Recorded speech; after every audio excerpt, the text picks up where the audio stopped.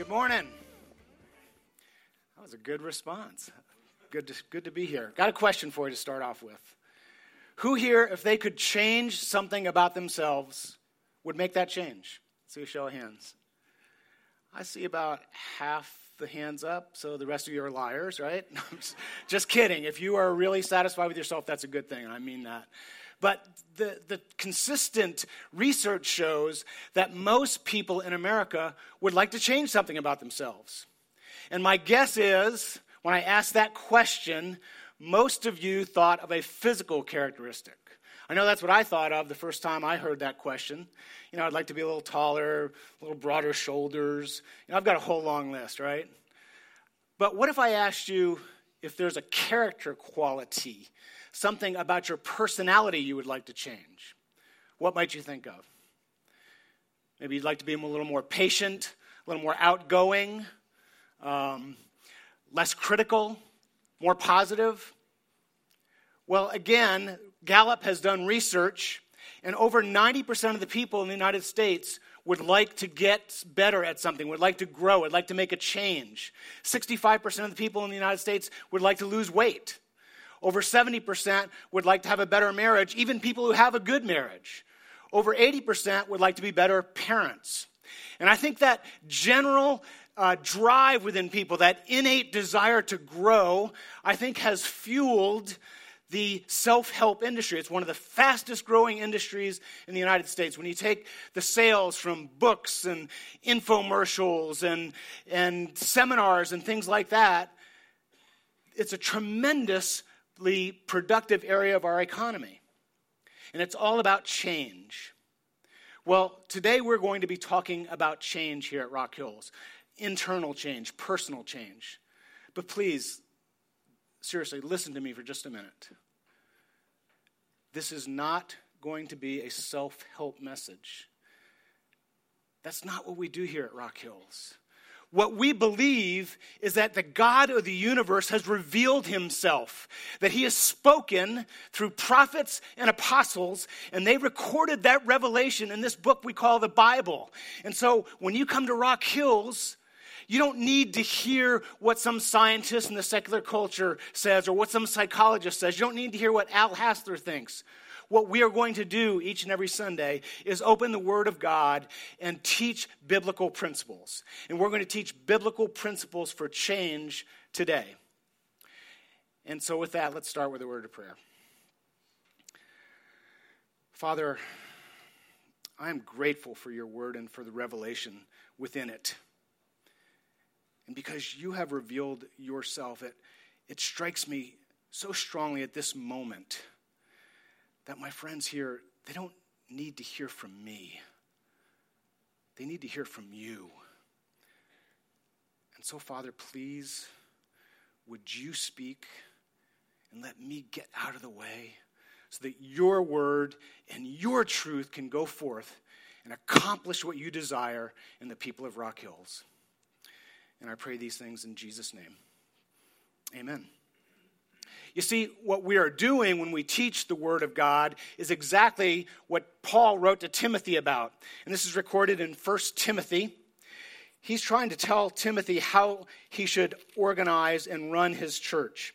And what he says to Timothy at 1 Timothy 4:13, and I think we have that scripture, and you're always welcome to follow along in your Bible, is he says this: "Until I come, devote yourself to the public reading of Scripture, to preaching, and to teaching." And that's why we do what we do. And so when we teach from the Word of God, we have the Scripture on the screen. We invite you to read it and to recognize that this is the revelation of God. And what we're going through right now is a series called I Love Rock Hills. And what we're doing in this series, this 4-part series, is we are giving you an idea, an insight into who we are and where we are going. And this is so important for any organization, any group of people. One of my favorite books in the world is Alice in Wonderland. And there's this moment in Alice in Wonderland when she's kind of wandering, confused through Wonderland, and she comes on the Cheshire Cat. And she goes, "Please, sir, can you tell me which way I should go?" And he says, "Well, that all depends on where you're trying to get to." And she says, well, I'm not really sure.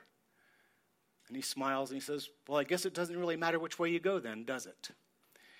And that is a metaphor for the human condition. Without vision, without direction, without an idea where we're going, we're just sort of wandering around.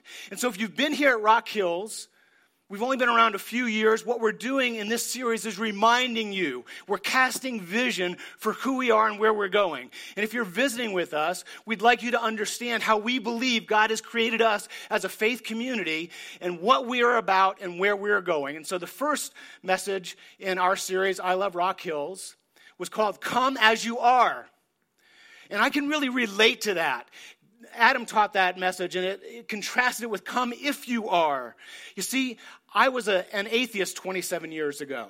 I had a lot of issues in my life, and I went to one church, and I just felt very condemned, very judged. And then I found a faith community where despite all that was going on in my life, I felt like they were extending me grace and allowing me to go on the journey with them without judgment. And that's the kind of faith community that I want to be part of, and I believe Rock Hills is. So come as you are, not come if you are, not come if you're already cleaned up and spick and span and have your life together. And the second message in the series was connect. We believe that the scripture says, that God says that we're to do life in a faith community, that we're supposed to be with a group of people as we go on the journey. And so last week, Adam taught about connecting. And today, we're talking about being different. That's been a core value at Rock Hills from the beginning, and it's sort of a play on words, okay? Again, you go into some churches, and I'm not being critical. People tend to group around with people that are like them. You go into some churches, most people look very, very similar. Most people act very, very similar. And we wanted to be a faith community where you could be different. Where you could dress as God, put it on your heart to dress. Where you could be the person, your personality that God designed you to be. But it's a play on words because we believe that when you journey with a group of Christians, you will end up being different, end up changing. And so I want to make sure you understand, we're not doing a bait and switch. We're not saying, come as you are, but now we're going to force you to change. That isn't what we're talking about. When we say be different, we're just recognizing the human impulse to want to grow for positive change. And so throughout this message, when I say change, what I'm really talking about is that growth, that positive change that we are all looking for. Not that we're going to try to conform you into some set of rules, some legalistic idea of what we believe a Christian is. And so today we will be talking about change. And what I see as I go through Scripture gives me a sort of a broad outline. Change is very complex. You cannot reduce change to a formula. It's impossible. So what I did is I decided to reduce change to a formula. No, I really did.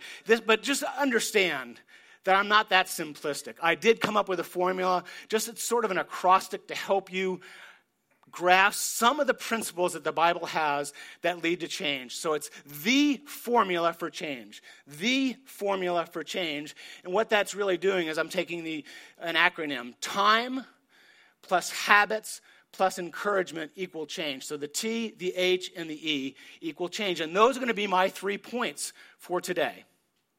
So the first one is time. You see, change is difficult.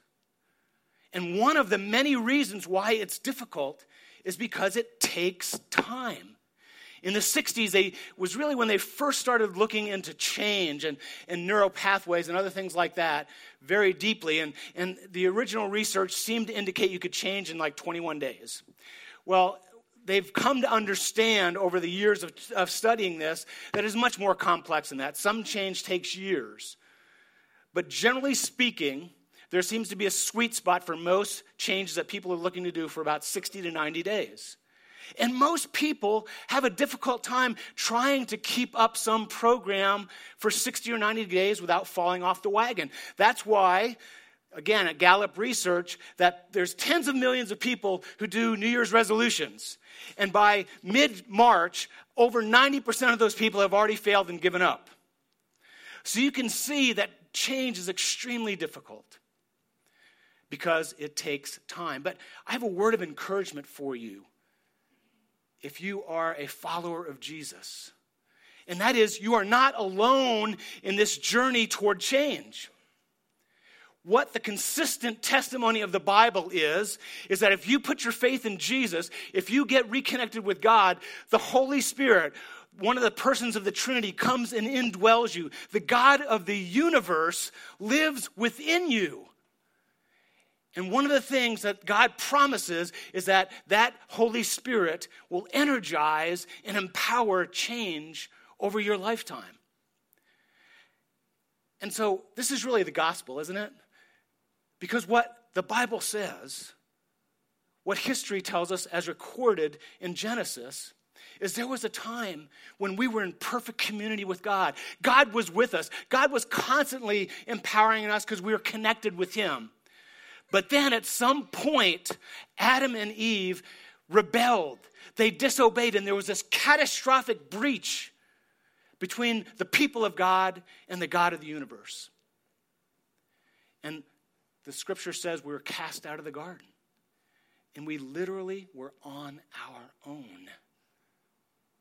But God, because he loved us, he began the initiative to reconcile himself to us. And so he came down in the form of Jesus, lived the perfect life, died on the cross, paid the penalty for our sins. And what the Bible tells us is, if we put our faith in that payment, the debt that Jesus paid for us, then our relationship with our Father in heaven is restored. I love the way the book of John puts this in the chapter 1. It says, for all who received him, for all who believed in his name, he gave the right to become children of God. And if you've never done that, why not restore your relationship with your true Father? It would be the most amazing thing you could ever do. And if you decide to do that, come talk to Pastor Adam or me, and we'd love to just celebrate that with you. And the other thing that happens, if you do that, is the power of the living God will come inside you and will empower this change. Now, I want you to understand something. Even though the Holy Spirit resides in us and will empower that change, God beckons us, God instructs us to be a part of that change. And there seems to be this mysterious interaction between the power of God and our own commitment to being part of the change. And it's put out there, it's stated several different ways throughout Scripture. One of my favorite ways it's stated is in Philippians 2:12 and 13. And again, this is Paul talking. And he says, therefore, my dear friends, as you have always obeyed, not only in my presence, but now much more in my absence, continue to work out your salvation with fear and trembling. For it is God who works in you to will and to act in order to fulfill his good purpose. Now look at that. Which is it? Do I work my tail off to work out my salvation? Or is it God who works in me to fulfill his good purpose? Which is it? Yes, it's both. It's this mysterious interaction that we'll never fully understand. But God's commitment is that he will stay with us throughout this long journey, that he won't stop, but we should participate. And this change takes time. So 27 years ago, after years of being an atheist, my life was just in disarray. Those were very dark years. Anything you can think of, drinking, drugs, sleeping around, whatever it was, I was doing. Any kind of immorality, any kind of sin, any kind of low character, that's what I was doing. And those were such dark and painful years. In today's vernacular, I was a hot mess, okay? And now I've been on the journey for 27 years as a Christian. With every fiber of my being, trying my best to participate with God in changing and becoming a man of character and integrity. And after 27 years, I'm no longer a hot mess. I'm kind of a lukewarm mess. But if you talk to Jan, she will tell you that's a tremendous difference. I'm a different person. At least she can, tolerate me now, most days. And it's one of the most joyful journeys I've been on. It is so satisfying to see that growth and change. I can't tell you. It's the most satisfying part of my life. Not only was I a bad husband, but I was a terrible father. My daughter is here today. She lives here in San Antonio, and happens to be her birthday. Happy birthday, sweetie. She is now 0 years old. I know she would want me to say that. But because of her commitment to Christ and her faith commitment, she persevered and energized our relationship, staying together and being restored. And I've said this to her before and to Jan before, but I want you to understand this. My commitment to them, even though I've been on the journey 27 years, is I will never, ever stop trying to be a better father and a better husband until I take my last breath on this earth. For two reasons. Number one, because the Holy Spirit is empowering that. But number two, because it's the most satisfying thing I've ever done. To get up and see the gratitude and the respect in my daughter's eyes and my wife's eyes is the greatest repayment I can ever have, and the most satisfying and fulfilling thing on this journey. A nicer car, a few more dollars from work, that can't compare to the way that feels. Now, if that resonates with you, if that stirs something in you, why not go with us on this journey of life? We know it's going to take time, but I promise you it'll be worth it. Second point today is, in order to get this change, we have to change our habits. You see, Socrates, the great philosopher, said, a person is the sum total of their habits. And if you think about it, again, research has demonstrated that up to 80 or 90% of what we do during the course of the day, we do as a matter of routine or habit. Just think about your own life. You get up, chances are, you go up, make your coffee the same way, put the same amount of cream and sugar in it. You get dressed. You have the same routine in the morning of how you shave or get ready and do your hair. Get in your car. You drive the same route to work. Get to work. First thing you do is the same. Open your emails or whatever it is. So much of our life, come home, watch the same shows on television, and there's nothing wrong with that. Because of the nature of the human condition, we have to have a lot of routine. Otherwise, we get overwhelmed. But my point is, it's a failing proposition to try to make change without dealing with those habits. And what the scripture says is so true. And I experienced that myself. So I've become a Christian now. I realize that I have short temper. I have anger issues. I'm critical. I'm negative. I'm depressed. I'm not a very pleasant person to be around. And I become a Christian. And I say, okay, I know what I'm supposed to do. I'm supposed to stop being that way. Well, guess what? That didn't work very well.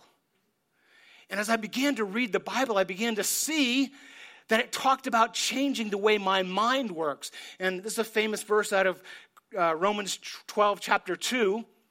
And it says, do not be conformed any longer to the pattern of this world, but be transformed by the renewing of your mind.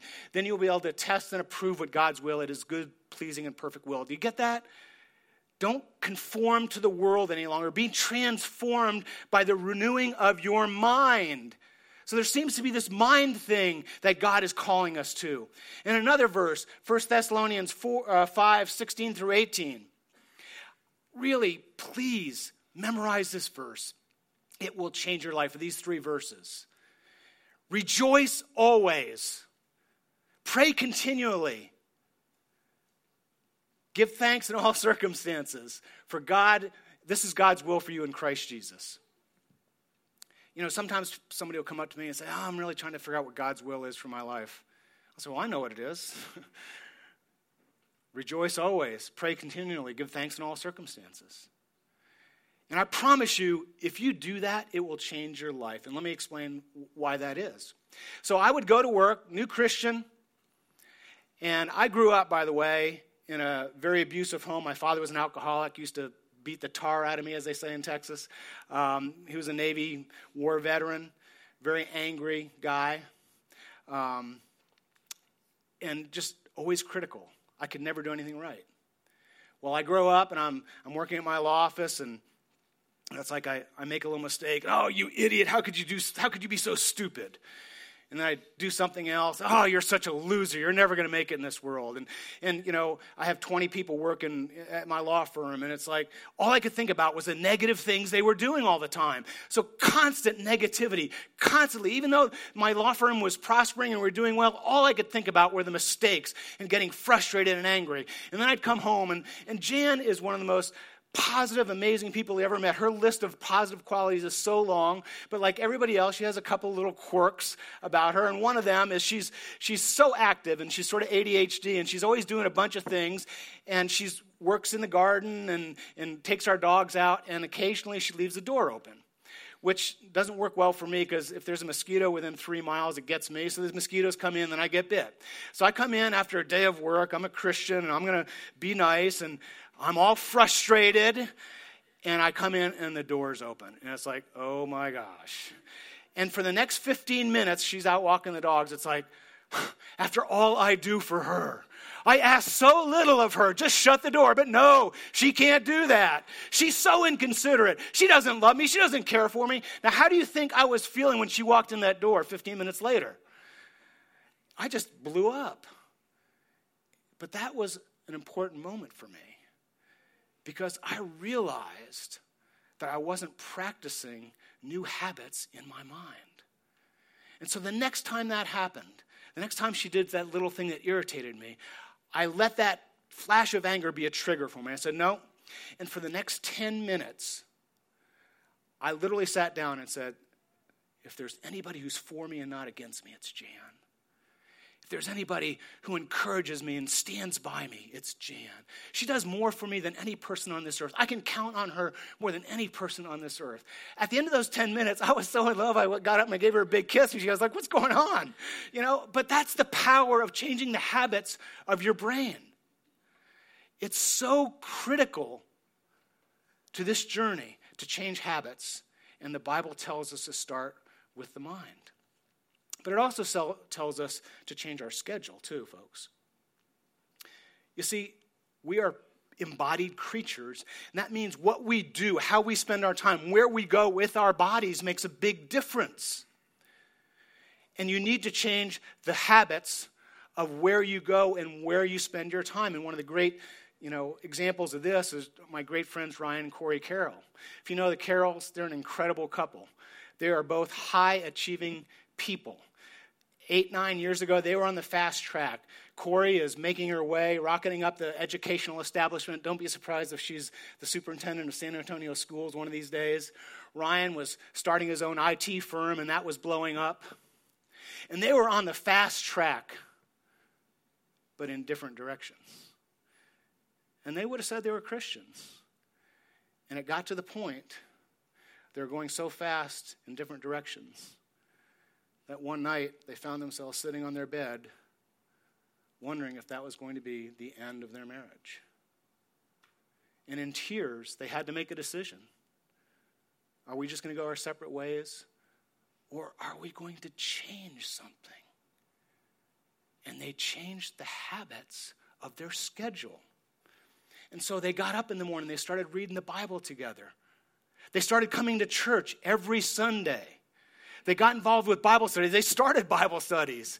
They were leading groups. They were doing everything you can imagine. Ryan's been an elder at this church. Corey's on the worship team. They're some of the best friends Jan and I have ever had. And they would say today, 7 years later, that they have a marriage that they wish for anybody out there. But what it took was a changing of their schedule, the habits of how they spent their time.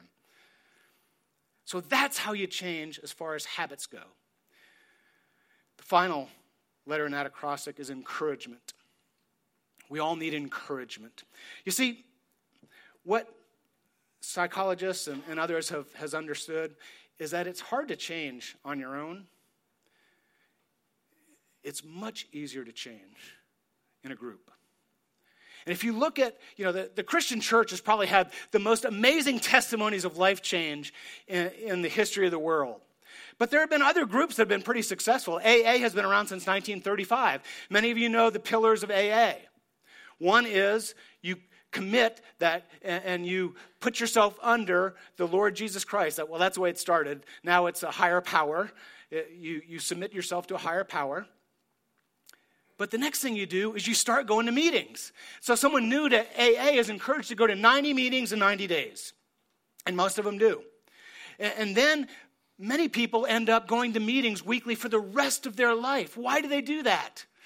Because there's encouragement, there's strength that comes from other people. You see the same thing in CrossFit or Weight Watchers or any group. What they're doing is they're realizing there's strength and encouragement with people. Even the Native Americans have a saying that I really love, and it says, the strength of the wolf comes from the pack. The strength of the pack comes from the wolf. It's this mysterious synergy, this interaction, that the individual is strengthened by the group and the group is strengthened by the individual. And that's because we need encouragement on the journey. And so the scripture exhorts us, instructs us, and Hebrews 10 says this. It says, and let us consider how we may spur one another on toward love and good deeds, not giving up meeting together as some are in the habit of doing, but encouraging one another, and all the more as you see the day approaching. Look at that verse. Just look at how it goes. Let's not give up meeting together. You see, you have to change your schedule. You have to be around the people of God. Let us spur one another on toward love and good deeds. Let's encourage one another. Psychologists don't fully understand why people change more effectively in groups. Well, I can tell them it's laid out right in Genesis chapter 2. It's before the fall. God has created Adam. Up until that point, everything has been good. The creation of the world, the creations of the heavens and the earth, the creation of the garden, creation of Adam, everything is good. Then in Genesis 2:18, God says this, Adam, it's not good that you should be alone. See, the God of the universe, able to make us any way he wanted, made us with a need for community. I'm convinced he did that because the God of the universe, the one God, is a triune God. One God existing as the Father and the Son and the Holy Spirit. And God knows the joy and the satisfaction of being in community, having been in community since the beginning of time until the end of time. And so he ordained that we would be doing life in community. And the wisest man in the world, Solomon, in the book of Ecclesiastes, goes on with this. And in chapter 4, he says, 2 are better than 1 because they have a better return for their labor. 2 are better than 1 because if someone falls, his friend can help him up. 2 are better than 1 because if they're attacked, they can fend off the attack more effectively. And those are all the things that happen when you do life in community. You get encouraged, you get strengthened. And you're able to do life in a more effective way. There's all kinds of stories of life change, and the testimonies among the Christian churches just read some. It really is stirring and encouraging. But one of the most memorable for me personally happened in Houston years ago. I was leading a Bible study. And one of the guys in my Bible study said, Al, I've got a friend and looking like his marriage is not going to make it. And would you be willing to meet with him? I said, sure. So set up a lunch, sit down with this guy named Jim Davis, great big, hulk of a man. Turns out he was a Army Ranger. He had just gotten out of the service a few years earlier, done a tour of duty in Iraq. And if you don't know, the Rangers are the special forces of the Army. They're like the Navy SEALs. And this guy was just a tough son of a gun. And he said he was a Christian and just this strong, silent type. So we're meeting there at lunch, and I said, well, Jim, how's it going? He said, well, my wife is as cold as ice and doesn't really want to talk to me. I think she wants a divorce. My daughter, my 16-year-old daughter, Jennifer, she's gone goth. She says she wears this white pancake makeup and black clothes, and she's cutting herself. My son is 14, and he's not doing that great. But other than that, things are wonderful in my life. I said, man, I'm really sorry. I said, do you think things can change? What's your game plan? That's the first thing I said. What's your plan? He said, well, I don't really have a plan. What do you do with that? I said, well, do you think things can change? You're a Christian. You're a Christian man. Well, I'm a Christian. I haven't really been going to church or anything and never brought my family to church really. And I said, well, do you think God can change this? He goes, I don't know. So my wife, she's a real witch, except he didn't say witch. He said she won't talk to me. She doesn't smile. My daughter's seeing a counselor for the cutting, but doesn't seem to be getting any progress there. I said, well, Jim, what about you? He goes, well, I don't think I can change. I am who I am. He said, I'm not the brightest guy, not the brightest light on the porch, but I'm a hard worker. I go to the oil company. I put in a hard day's work. I bring home a paycheck. I provide a good life. I have a roof over everybody's head and a good provider. So I don't see why that makes me such a bad guy. I said, well, Jim, maybe your family needs something more than a paycheck and a roof over your head. So why don't you do this? Were you willing to come to my Bible study? And he said, okay, I'll do that. So he started coming to the Bible study. And of course, during the course of Bible study, you run across verses like, husbands, love your wife as Christ loved the church. Run across scripture like, fathers, don't exasperate your children. And during the course of that, generally speaking, oftentimes at the end of the Bible study, Jim and I would sit there and talk and just what's going on in his family. And at first, it was all negative. And all of us were trying to encourage him. There didn't seem to be any progress. Then one day, we're talking after Bible study. I said, how's it going? He goes, well, you've been telling me to encourage Sarah, but I don't really know how to do that. But I've been praying. And then, I get up real early before the sun comes up to get to work really early. And I go to the dresser and I get out my socks and I'm sitting on the bed getting dressed and something occurred to me. And I said, I thought Sarah was probably awake. I wasn't sure, but I just said, we've been married for 17 years. And in that dresser, there's been a magic drawer. For 17 years, every time I go to that magic drawer, there's clean socks. And I can't tell you how grateful I am for that. I said, well, how'd that go? And he was like, well, I don't know. But when I started to leave that morning, go out the bedroom door, I think she was crying. And that night, when I got home, she smiled at me. So fast forward probably a couple of months. And we're sitting again after Bible study, and how's it going? Well, the other night, Sarah always goes out for a walk after dinner, and I thought, well, maybe I should go with her. And so he went for a walk. And he said, you know what? That was the best talk we've had in years. And so there seemed to be just a little progress there. And then I started to say, well, what about Jennifer, your daughter? Oh, man. I tried saying something nice to her the other day. She was in the hallway, and I just looked at her and I said, hey, you look really pretty today. And she just glared at me and went into her room. And I said, well, maybe since you're having trouble talking, why don't you try just leaving some notes? And so for several weeks, he did that. He just leave a little note. I'm praying for you to have a great day today. Just know I love you, and I'm proud to be your dad. Little notes, I believe in you.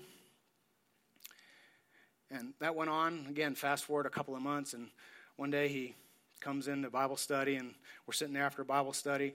So, well, how's it going with Jennifer? And this big, tough Army Ranger tears up, and tears start coming down his cheek. He said, I got home last night. She came to the table. She had regular clothes on, and she dyed her hair back to light brown. And she looked at me and said, hey, Daddy, how was your day? He said, I have my daughter back. Well, a couple of months later, Jim was being transferred by his oil company to another city. And he calls me up on a Saturday, and he says, Al, any chance we could meet? Family wants to meet with you after church. Would you be willing to do that? I said, sure. So that Sunday after church, I'm there at the meeting place, and they come walking up, and the four of them together. And Jennifer, the daughter, steps up first, and she's got something behind her back. And she's smiling, and she hands me a family picture, a portrait that the family had taken together. And they all just looked radiant and happy. And I just looked at Jennifer, and I felt so much joy. I said, Jennifer, I guess things are going better with your dad, huh? And you know, she never answered me. But I think the answer was yes. Because the first thing she did was, she swallowed really hard. Then her face went like this. And then she went,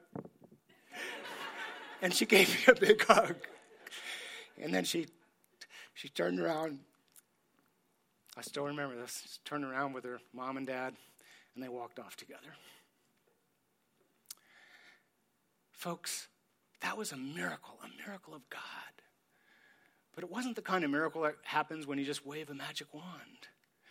It's the kind of miracle that takes time. It took Jim changing his habits. It took the encouragement from the men of the Bible study and from the people at church. And you know what? That is the kind of miracle that God is in the business of doing. That's the kind of miracle we see here at Rock Hills on a regular basis. And if you want to be a part of that, if you want that to be part of your life's journey, then why not consider connecting with Rock Hills? Let's pray.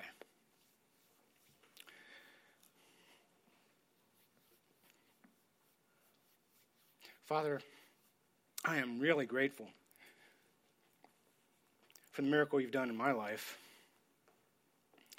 the greatest proof of your existence that I can ever imagine.